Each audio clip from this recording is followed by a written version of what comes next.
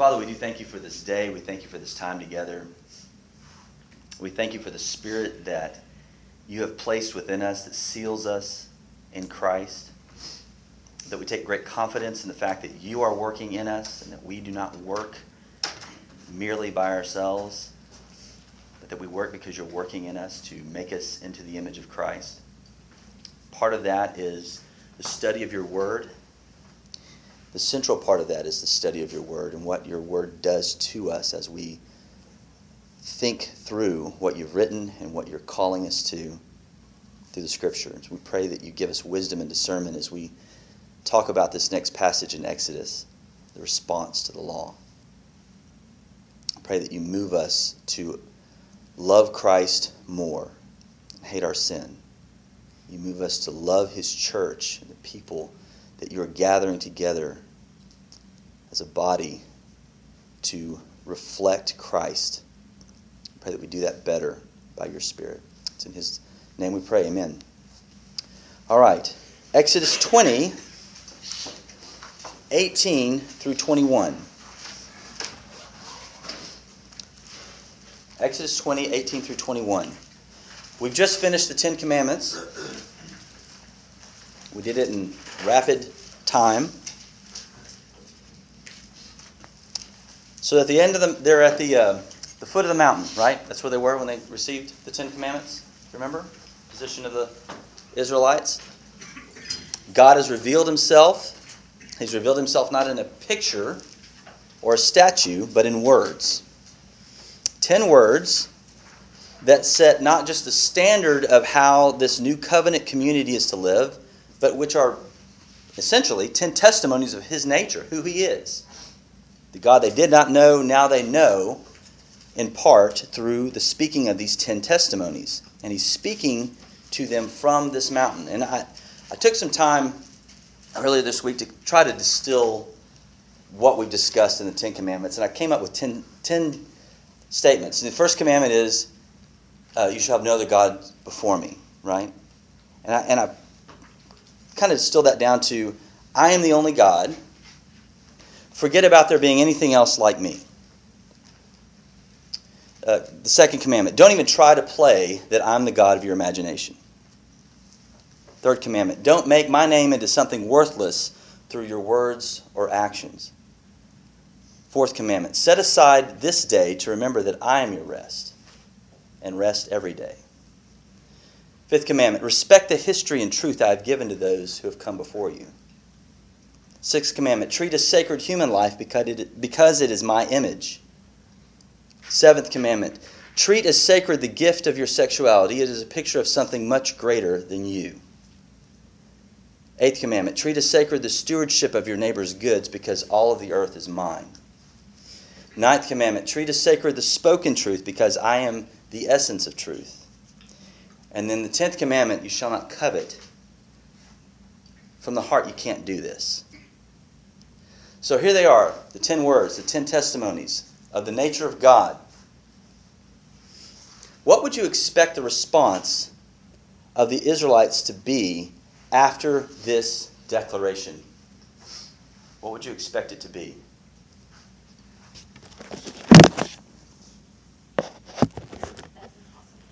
That's impossible. Turn to Exodus 20, if you haven't already. Verse 18. Immediately after the 10 words are given, what does it say? Now when all the people saw the thunder and flashes of lightning and the sound of the trumpet and the mountain smoking, the people were afraid and trembled. And they stood far off and said to Moses, you speak to us and we will listen, but do not let God speak to us, lest we die. Moses said to the people, do not fear, for God has come to test you, that the fear of him may be before you, that you may not sin. The people stood far off, while Moses drew near to the thick darkness where God was. What's their response? They're afraid. They're afraid. Hadn't they said pretty confidently before, Exodus 19:8, all that the Lord has spoken, we will do. Remember that? Before it was spoken, they're in. All that the Lord has spoken, we will do. And he speaks. Now when the people saw the thunder and the flashes of lightning and the sound of the trumpet and the mountain smoking, all this was going on, and they respond. They respond in three ways, didn't they? What does it say? What's the first way they respond? What's going on? You have a foot. Yes, I do have a foot. What's the first way they respond? They were afraid. What we see here is a picture of what's going on internally in them. Why? Why are they afraid? I mean, granted, thunder and lightning can be a little intimidating. A smoking mountain can set you off a little bit. Why are they afraid? Is that really what's going on? Was it merely this trumpet sound and the smoking mountain? Is that why they're afraid? I think it's like what Chelsea said, that they can't do these. They know they're impossible commands. And if you think about it, what God had promised to Abraham was land and this great nation, and you're going to take over. And he led them out of Egypt, and they were all going to the promised land, and it was all good blessings. And so they were probably, when they originally said, whatever the Lord speaks, we'll do, they were probably thinking, oh, well, God's going to give us all this wonderful stuff. All we have to do is what he tells us, the steps to get to this, prosperity. Right. But then when God finally does speak, it's all condemning. Give me the 10 steps to get to the promised land in my new house. Right. What do you mean, don't covet? Right? Yeah. Why would they fear the God who had delivered them? I think they're just really aware of their own sinfulness before this righteous God. Okay. You can't do it. They're in front of a holy God. They know that. Not only is he holy other, W-H-O-L-L-Y, holy other, and can manifest these signs of his presence, the trumpet, the smoke, the darkness, the thunder and the lightning. He's holy other in his very nature. He ain't like me. He doesn't covet. Not like I do. He doesn't murder. He doesn't have any gods before him. That's why I think God is okay in that he's jealous for himself and his own honor, because he doesn't have any other gods before him. He's wholly other in his very nature, and I've just been revealed as being completely opposite to his nature to the core. Woe is me, I am undone. And they're afraid. What's the second response? Okay, right before that, what does it say? Trembling. Now, fear is internal. Trembling is external. My daughter, Audrey, had her first cavity. And we went to the dentist to have that thing filled.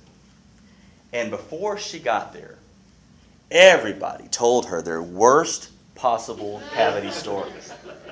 The poor thing she was afeared. And we went into the dentist office, and they let me go in the back, and Nathaniel and I went back there with her, and we got bleacher seats, we were all excited. And the dentist let us in there, so it was cool. And so before the dentist came in, I don't know what picture she had in her mind of what the guy was supposed to look like.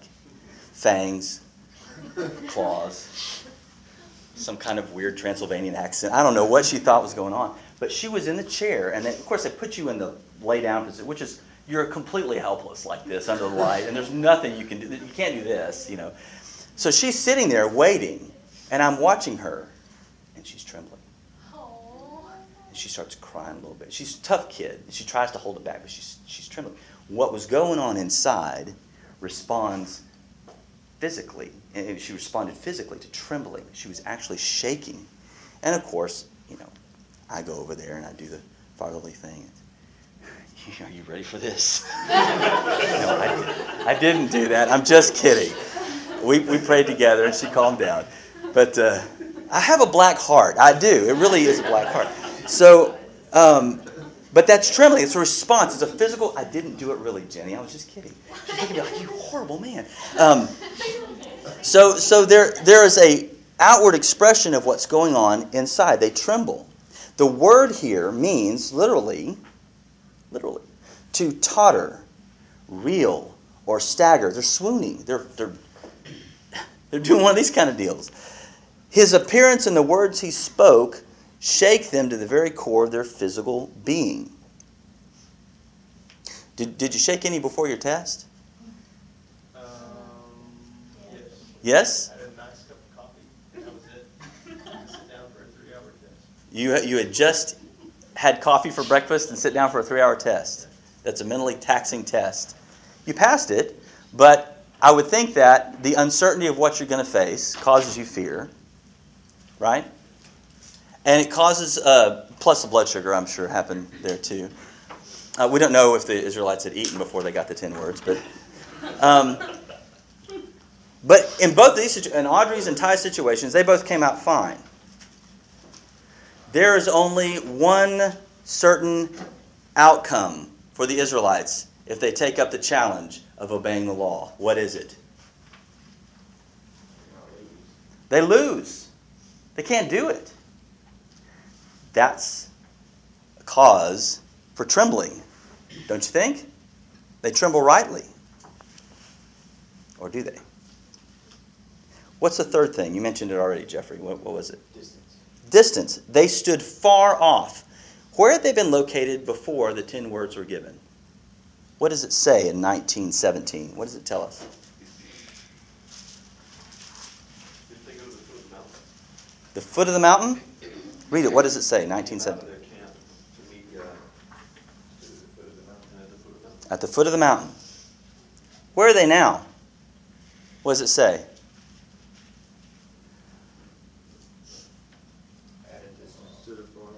Far off. How did they get there? I don't think it takes a long time for 10 words to be delivered. And you're at the foot of the mountain, and in the verse immediately after the 10 Commandments, you're afar off. How do you get from here to there? Back then they didn't have cars today, but they had chariots. Do you think that was a stroll to get afar off? Just a light hop? I imagine like as it progresses, they're like taking steps back. I'm thinking they're running. Because the word here, far off, means great distance. Great distance. They see this, they hear the voice, they book it. They're afar off. They realized their guilt and unholiness before the awesome God, and they knew they deserved his judgment and condemnation, and they run. We'd never do that. Right? We'd never flee Christ when we sin. That's crazy talk. They run. It's interesting too that before the 10 Commandments, they had to set up limits. They had to basically set up a patrol to keep them from coming too close and presuming that. Yeah, because he said, don't even come up the mountain. Anybody that touches the mountain will die. All that the Lord has said, we will do. He starts talking. That's not an issue anymore. They run. They flee. You know why? I think because they had made for themselves a God in their imagination, and they thought that God was someone that he's not holy, and they could just approach him. And when they heard these, I get this visual. Well, think of it too. Yes, the God of their imagination is at work there. They're thinking, hey, he brought us out. He's fed us. He's my homeboy. Somebody was printing the T-shirt back in the tent. And then you have, it's Lifeway Israelite, So, I say that out loud. Anyway, so you have this realization of who he is. And I have this visual in my head.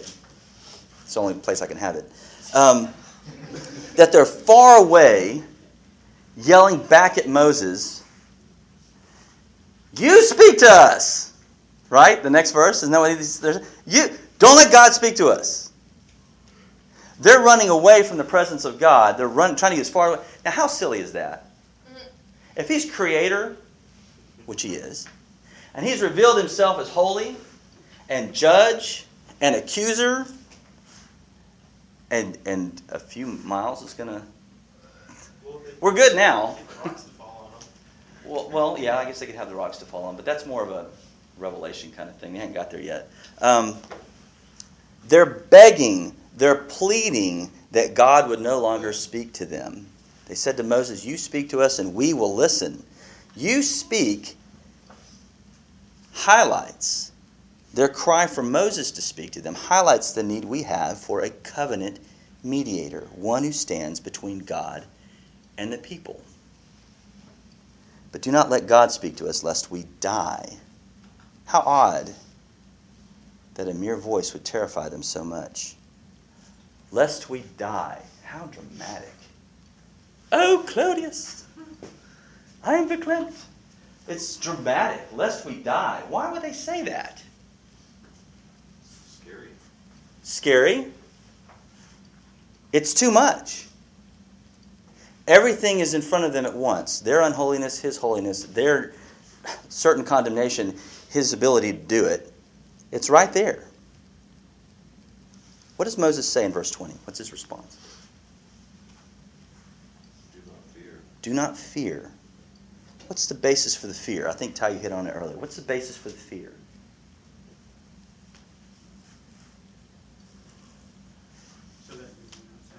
So that you may not sin. But why are they fearing in the first place?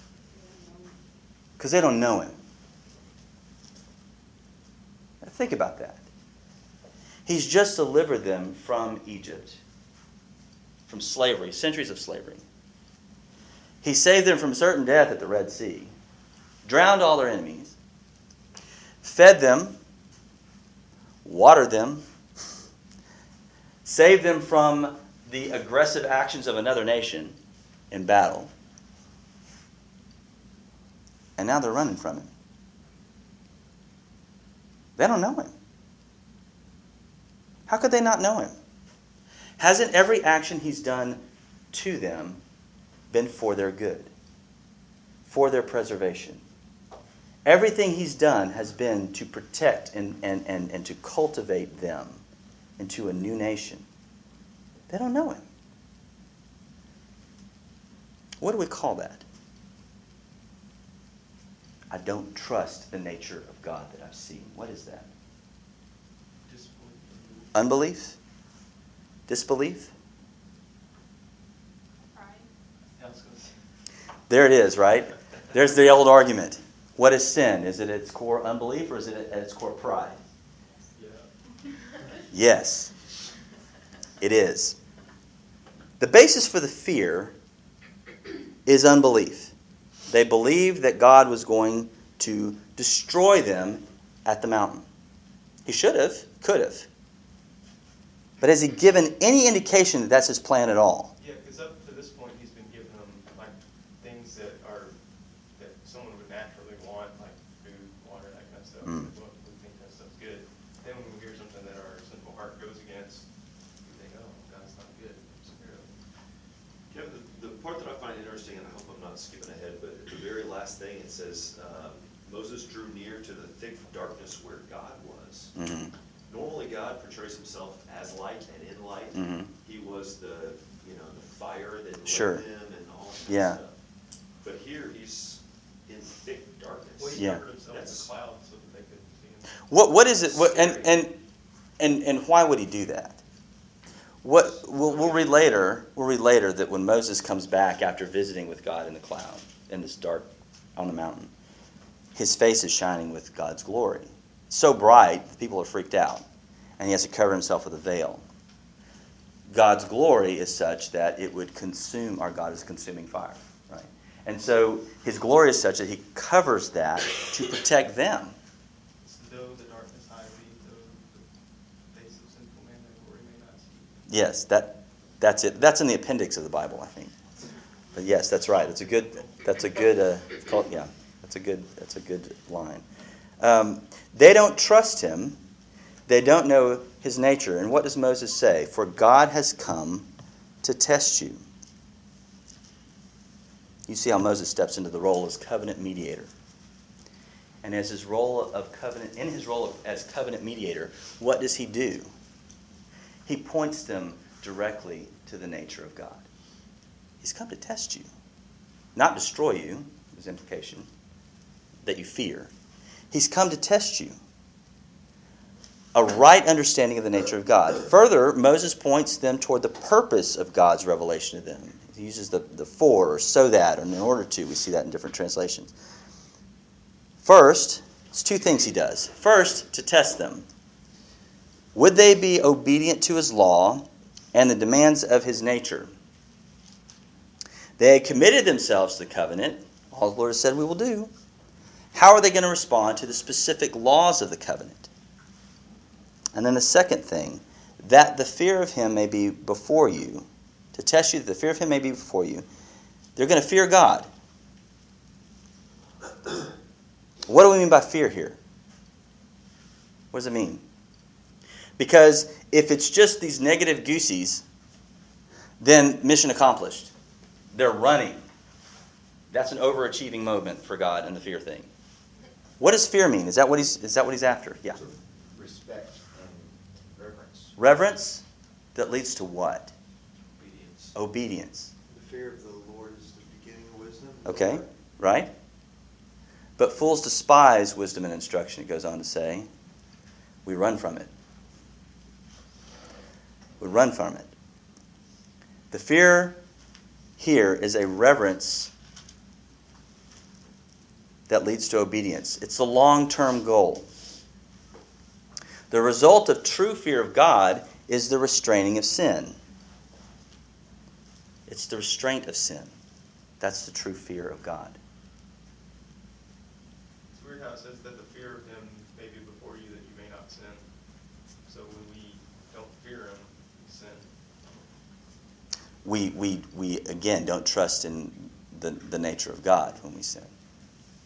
Because if we knew his nature, if we trusted who he is and who he's revealed himself to be, we would run from the sin and to God, to Christ. So, in spite of all these assurances by Moses, where are the people? Oh, okay, well, let's go back to the mountain. Right? Start trekking. Set up the boundaries. Here we go. What do? They stayed away. They stayed away. Far off. They stood far off. That's where we typically go, isn't it? We're confronted with our sin. We're confronted with what we've done. And rather than trust the sufficiency of Christ, or rather than love him over loving our sin, we stay there. We keep going back to it, far off. We withdraw from his presence. We withdraw from his speech. Don't let God speak to me. We withdraw from his mediator and eventually his people. I don't need church. I've got a Bible. You read it? Under that tree in the middle of the woods? We withdraw. We get far off and claim that it's more spiritual to do so. How deceptive is that? What's the other response here? The people stood far off. What does Moses do? Drew near to God. While Moses drew near to the thick darkness where God was. So apparently the law doesn't apply to Moses because he didn't bother him. Right? Don't you think he felt a little bit of that internal struggle? this is a little much. I'm the closest. You know, don't you think he felt some of that? Isn't he a man also undone? Isn't he a man also like us under Adam in sin? I mean, there's nothing special about him. But what does he do? What's his response? He draws near. He goes where the mercy is. This is your standard. I can't meet it, but I'm going to where you are. Moses moves toward the presence of God. If I'm undone, I'm undone. I want to be where you are. I love you more than my own life. Do you see that? Next week we'll see what God says to Moses on the mountain. But I want to look quickly at the picture of the true mediator that Moses brings out, or that the Scripture brings out with using Moses here as a covenant mediator. John 3:16 is probably the most often quoted verse. Well, it used to be. Now, in these days, it's judge not lest you be judged. But generally, John 3:16 is thought to be the most quoted verse. John 3:17 and 18. Look at this. For God did not send his Son into the world. This is in red. It's Jesus speaking, so it's really inspired. For God did not send his Son into the world to condemn the world, but in order that, so that, for the purpose of, the world might be saved through him. Okay? What does verse 18 say? Whoever believes in him, the Son, is not condemned. But whoever does not believe is condemned already, because he has not believed in the name of the only Son of God. What's going on there? The law affects all of us. We all stand condemned. Whether we tremble or not, we all stand condemned. But God has sent Christ into the world not to condemn the world, it's already condemned, but to save it. You can't do this. You can't do it. You need someone to act on your behalf. I need a Savior. I need someone who lived the life I should have lived, who lived all of the Ten Commandments, who truly reflected the nature of God as he lived out his life, and then paid my fine for me. The true mediator does what Moses could never do, even though Christ gives verbal assurances like Moses did. Trust your Father. He's good. He says, as the Father has loved me, so have I loved you. Abide in my love. He doesn't stop with the verbal assurances, but takes on himself the basis for the fear and trembling. He takes on himself the judgment for sin. You feel the judgment? You feel the condemnation? You feel the weight of it? I'm taking it on myself. And I'm giving you the gift of my righteousness, my right standing with God, my holiness before the holy God. Sin is unbelief in the nature of God, a distrust that he is who he says he is. So stand at the cross, look there, and fear rightly. Reverence that leads to obedience. Reverence for Christ leads to obedience. More than reverence, Christ says, if we love him, we do what he commands. Not in order to earn love, but as an expression of the love that he's shown us. He changes the heart. The heart wants to please and reflect him. If we love him, we do what he commands. We don't run from him, we run to him. Hebrews 12, 18 through 24. We'll finish there. The author of Hebrews talking to believers in the New Testament, and by extension, you, if you're in Christ. Verse 18 says, for you have not come to what may be touched, a blazing fire, and darkness, and gloom and a tempest, and the sound of a trumpet and a voice whose words, notice he says whose words and not just the sound of it, whose very words made the hearers beg that no further messages be spoken to them. For they could not endure the order that was given, if even a beast touches the mountain, it shall be stoned. Indeed, so terrifying was the sight that Moses said, I tremble with fear. He wasn't alone. They all did.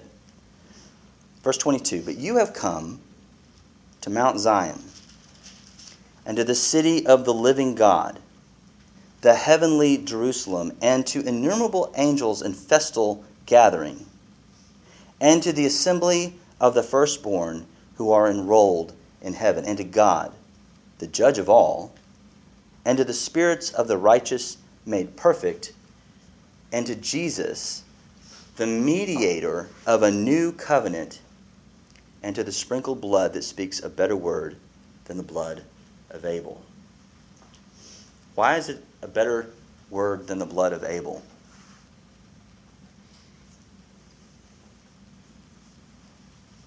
Why would he say it like that? Abel was killed. He worshiped God rightly. But he's not eternal God. Okay? He's just a man. So even though he might have died rightly, because it says that his deeds were righteous, Mm-hmm. but he's just a man. Okay? And he's a son of Adam. I mean, in the most direct sense, right? Right. He's still under the curse. Yeah. I'll just read my notes here, if that's all right. That's okay. So, Study Bibles. hey, we've got like 6 of them over here. Yes, Everybody read that. and they're not referencing them. But Go ahead. somebody's got to, is what I'm saying. Okay, go ahead. It says that the blood of Abel was for revenge, like Cain was mad, but the blood of Christ was for forgiveness and atonement. Okay. Yes. I've actually never heard that asked. I've probably read asked before, but I've just never heard it. Does it show to us the stark contrast between the two covenants? In the law, God lays down his standard. And it's a standard not of arbitrary rules, but it's a standard reflecting who he is, his very nature. We're created to reflect who he is, his very nature, and it's been marred. It's been broken in the fall. Adam and Eve sinned. What was meant to be very good became very bad. How horrible that the creature designed and created to reflect their Creator most accurately should become that which reflects him most poorly, or not at all. And instead of destroying them like he did a third of the angels that fell before he created man, he redeems them. He saves them by means of sending himself. God substitutes himself for the creature that violated his law. So the new covenant is one that, if any expression of who God is should draw us to him, it should be that. What is it in us that keeps us running away? What is it in us that when we sin, we want to be apart and away from reading, prayer, study the Scripture? Prideful unbelief. If we're in Prideful unbelief. That's the way to combine. Thank you, If Grant. we're in Christ, we know that conviction of our heart is coming. We know that the Holy Spirit will convict us and that God will draw us back. And if we love our sin, we don't want to go back. Mm-hmm. We know that we are ultimately God's child and he will call us back. Mm-hmm. But when you're caught up in sin and loving sin more, you don't even want to be around God's people or God's word because you know what's waiting for you. Yeah, and it's There's a degree of shame. there is, Like Adam and Eve hid sure, from God. yeah, Even though you with know fig that's leaves. what Go you- figure. Yeah, even though you know that's what you need to do. You'll never find me here. What is that? What is that? Anyway, yes, you'll never. Well, sin is irrational. Right. You've said that many times. Sin Yes, is I've lived it. To keep sinning and know you're sinning and know what you need to do, Right. know where the cure is, Right. know where healing is, Mhm. and to still refuse and refuse and refuse. I want to have control here. I want to be God here. I don't care what you say. I don't care what you've revealed about yourself and what you've done for me. Let me have control here. I'm God here. I have a God before you here. And we want to cling to that and stay with that and love that and worship that. And this is mine, yay, yay, yay. And the whole time, it's condemning us. It's oppressive to us. And even in Christ, And it's pushing us further away. We're running to something else than Christ. And it's unbelief that God is forgiving and that our salvation is based on Christ and not our own works. Because Right. I think when we mess up, like, man, I've got to do better. Yeah, I can fix this now. Well, in Romans 10, we're going to be going through on Tuesday. Here's a plug. It talks about not just hearing the word and not just believing the word, Mhm. but calling on the Lord. Mhm. Talks about there's a response Mhm. to call on the Lord and not just have it all be. And what does that show, this calling on the Lord? It should be based on knowledge, but it's a cry of dependence, Yeah. I think. And isn't that where we get messed up? I'm an American. I don't want to depend on anybody. I don't depend on anybody for my goodness. I can, entrepreneurially be holy. That's how we're built. That's how we are. That's the nature of our rebellious heart, is to constantly want to be in control and to be God. But if by the Spirit you put to death the deeds of the flesh, you will live. The Spirit comes in and moves us. But for His grace. But for His moving. Even the Christian. But for His a renewal and excitement of the faith and the trust in who He is, we stay there and we run. We stay in our sin, we run. But He doesn't leave us there if we're in Christ. Tonight, we're continuing a series on the gospel. The elders have done this kind of series. We do this every other month. We do this Sunday night thing. And we've gone through what is it, how to talk about it, and tonight we're going to talk about how the gospel changes you, me, individually, and how it changes us as a community. That's what we're talking about tonight. I encourage you to be there. We start at 6. Okay. Yes, I am. But that's not the reason to come. Or not to come. Thank you, Tammy. My helpmeet. Thank you. Or not to come. It's not an excuse not to come because Kevin's teaching. All right. At least that's what you've been telling me. Yeah. Yes. Okay. Any other comments on that? I just did a monologue, and I don't like doing that too often. So, what? Any other comments? There's a progression in Zephaniah 3. It says God, I guess, speaking through Zephaniah, telling them how the poor job they've done. Mhm. He says, "Woe to her who is rebellious and defiled the oppressing city. She listens to no voice. Mhm. She accepts no correction. She does not trust in the Lord, and she does not draw near to her God." Mm. I just thought that was interesting. It's a consistent pattern. It's a consistent pattern. We did God really say? But it's frustrating. And then we run. Talking about all this because, they just get the law and they know they can't fulfill it. Mm-hmm. And they don't know about the new covenant. Right. They never know. So they're just there and it's hopeless. How are they going to deal with their sin before the cross? And that's what we go from this point to the end of Exodus, Leviticus, and part of Numbers. And then at the end of Zephaniah 3, different parts of it, God says, "Wait for me for when basically when I'm going to pour out all my wrath, and then I'll change your speech to a pure speech, and then you can call on my name." Mm. He's got to do the work. He's got to reach in and change the heart, change the speech to pure speech.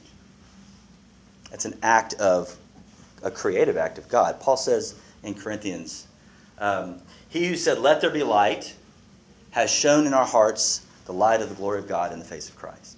It's a creative act. That we want to run to Christ at all, that we fear him at all, is a creative act. All right. Any other comments? It was more work to save, or to regenerate us. There we go. Okay. Than it was to make all of creation the universe. Because then God just spoke. But to regenerate us, he had to send his son and kill him. Yeah. To give us the new birth, to cause us to be a new creation, to bring us from death to life. Those are the three different analogies that the New Testament uses to discuss what regeneration. He has to substitute himself for us. Yep. Any other comments? Yes, sir. Clint, were you on the front row this whole time doing this thing? Sorry. I think, where it says Moses drawing to the darkness, we see that he's in Christ. In Hebrews 11, talked about he esteeming the reproach of Christ greater than the riches of the treasure. So even though he never saw the promised land, Right. We see that he believed. And it points to kind of the bigger picture of redemptive history of the world. So right. Even though it was not, and Hebrews talks about this, that you haven't come to what may be touched, right? Blessed are those who have not seen yet believe. Even now that is happening. Yeah. And yet even Moses, it says in Hebrews, that he said, "I tremble with fear." Even though he believed, even though he trusted God, it was enough to make him physically tremble. But it was reverence toward obedience, moving him toward God. Good. Anyone else? Okay.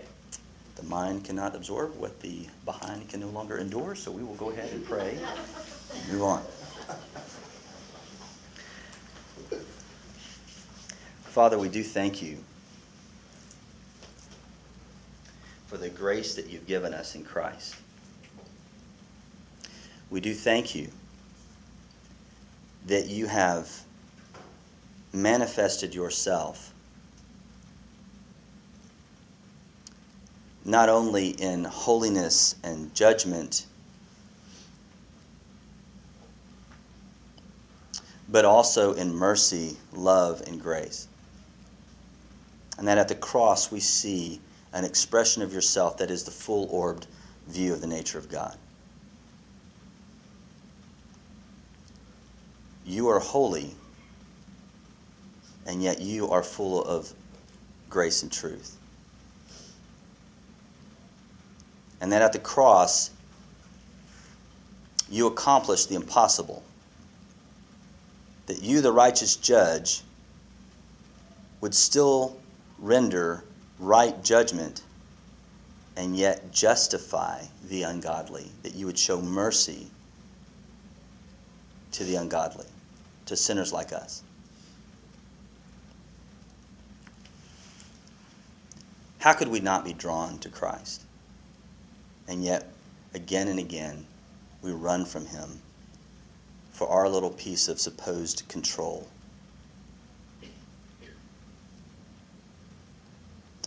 Give us a greater affection than the sin that we love. Give us a zeal and a love and a passion for the glory of Jesus above all else. Cause us to repent of our sin and cause us to trust you more. We thank you for your Spirit that does these things in us.